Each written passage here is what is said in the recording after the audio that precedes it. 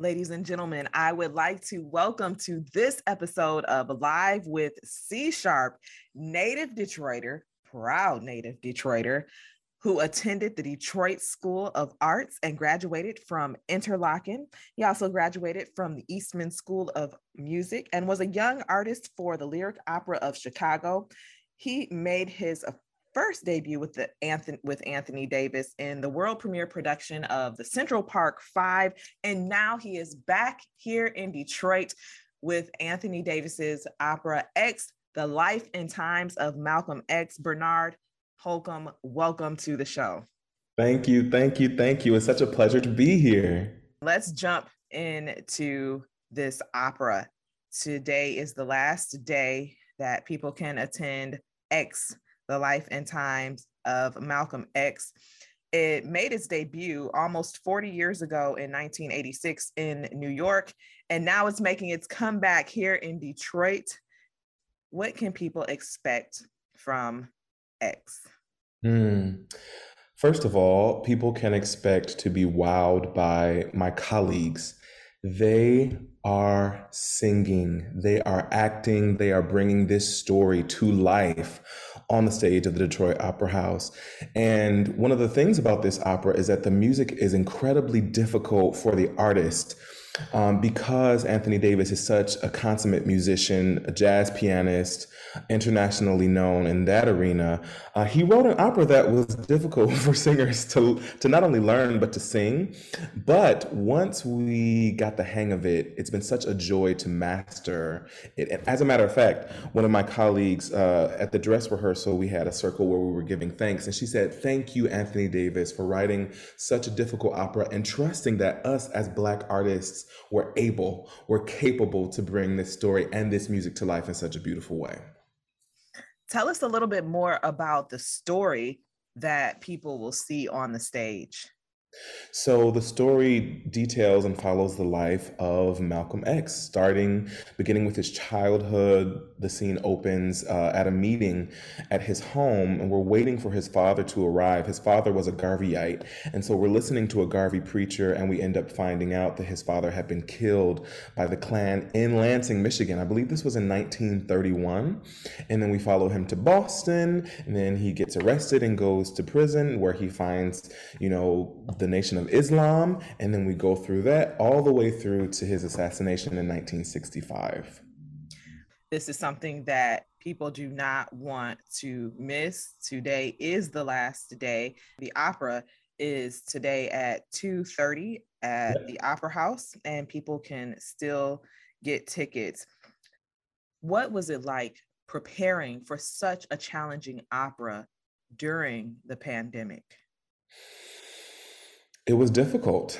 I think this whole pandemic has been difficult, and I do want to applaud Detroit Opera and every other arts organization that has had the courage and the tenacity to produce operas and productions on this scale during a pandemic. We were tested every other day. There were very strict COVID protocols put in place.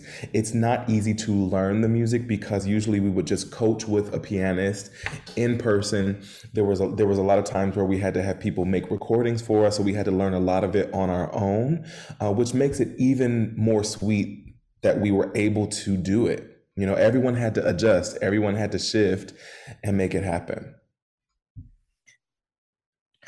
I think that's something that we all have learned to do, no matter what our field is, learning how to adapt and how to make changes and maybe do things a little bit differently or a lot differently than what we have normally done. And it hasn't been easy or comfortable, but our passion for the arts or whatever our passion may be prevails, and we're able to share that passion with others. Absolutely. Bernard, now I do know that you are from Detroit, and we did and we did attend the Detroit School of Arts together, and then you went on to Interlochen. How did DSA and Interlochen lay the foundation for your career?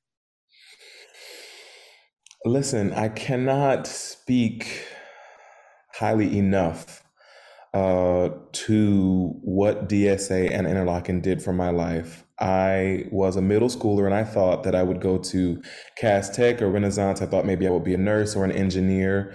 But then Shadrach Bowens went to DSA the year before I did. We were very good friends as children and grew up together. And it opened my eyes to the fact that a place like DSA existed. And so I applied and I sent in my materials and I was accepted. I remember the day that I got the letter in the mail because this was what, 1997? Yes. Snail mail, baby. And Yes. I jumped for joy because I knew there was a part of me that just knew that my life was going to be changed.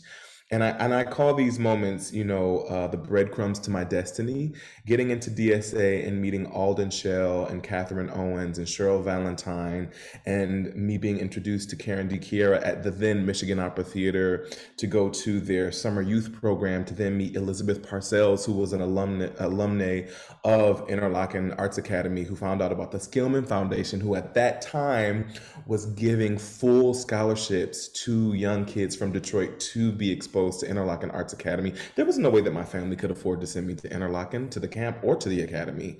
And that shifted my life in such an amazing way and laid the foundation for me to be the person that I am and to have the career that I have today. I cannot thank those people enough for really laying that foundation and opening all those doors. Thank you so much for your humility and for sharing your gratitude. In addition to the two institutions that helped shape you into who you are today, who are some artists that influenced you? I would say number one is my uncle, my father's youngest brother, Glenn Holcomb.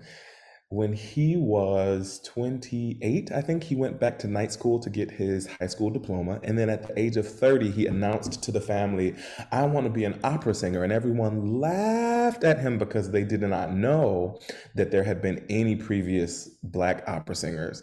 So he went to Wayne State University, ended up graduating from Marygrove. And whenever he had a recital or whenever he was singing with Michigan Opera Theater at the time, he would invite us. And so my mom would take me. I was the youngest, so I was always going with my mom, and she wanted to expose me to this world. So it was super important. That's why representation is important for me to see that there was another Black man, not only in the world, but from my family that was doing this exact same thing. So much thanks to my uncle. Also, I mentioned my family thought that there were no previous Black opera singers. Well, George Shirley himself is from Detroit and was the first Black tenor to sing at the Metropolitan Opera in New York. I have a relationship with Mr. Shirley. He's been a guide, a mentor, and such a tremendous support. So those two Black men, I take my hat off to them. It's definitely important to see someone who looks like you in a field that you're interested in, because it gives you the confidence and encouragement to believe that you too can do the same thing. I believe that if there isn't someone that looks like you, if you have the opportunity to step into that role so that you can be the face and give other people encouragement and shed light on what people that look like you can do, then you should take up that responsibility and do so. Absolutely. Absolutely. Bernard, what's next for you? Tonight, I will board a plane to Los Angeles, where I will be joining the Long Beach Opera. The same company that premiered the Central Park Five in 2019 is doing another production of it in a few weeks. And so I am jet setting off to LA to start rehearsals for that.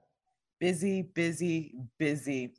So for people coming to the opera this afternoon at 2:30, they can see your beautiful face in the program, of course, but what role will you be performing in the opera? I will be performing the role of the postman. I am a member of, I think, a 12-member ensemble that really helps to carry the show. We're always on stage, so you will not miss me. And you will hear me in the first 5 minutes of the show. I have a solo as the postman. I'm really excited. Please come and see the show. It's such an amazing musical experience, but also visually, it's stunning. I won't tell you anymore. You just have to come and see it for yourself. Ladies and gentlemen, please check out Closing Night of X, the life and times of Malcolm X with Detroit's very own Bernard Holcomb. Bernard, thank you so much for being on Live with C Sharp today. It's been a pleasure to catch up with you, and I look forward to seeing you on the stage in Detroit or another city. Thank you. Thank you. The pleasure is all mine.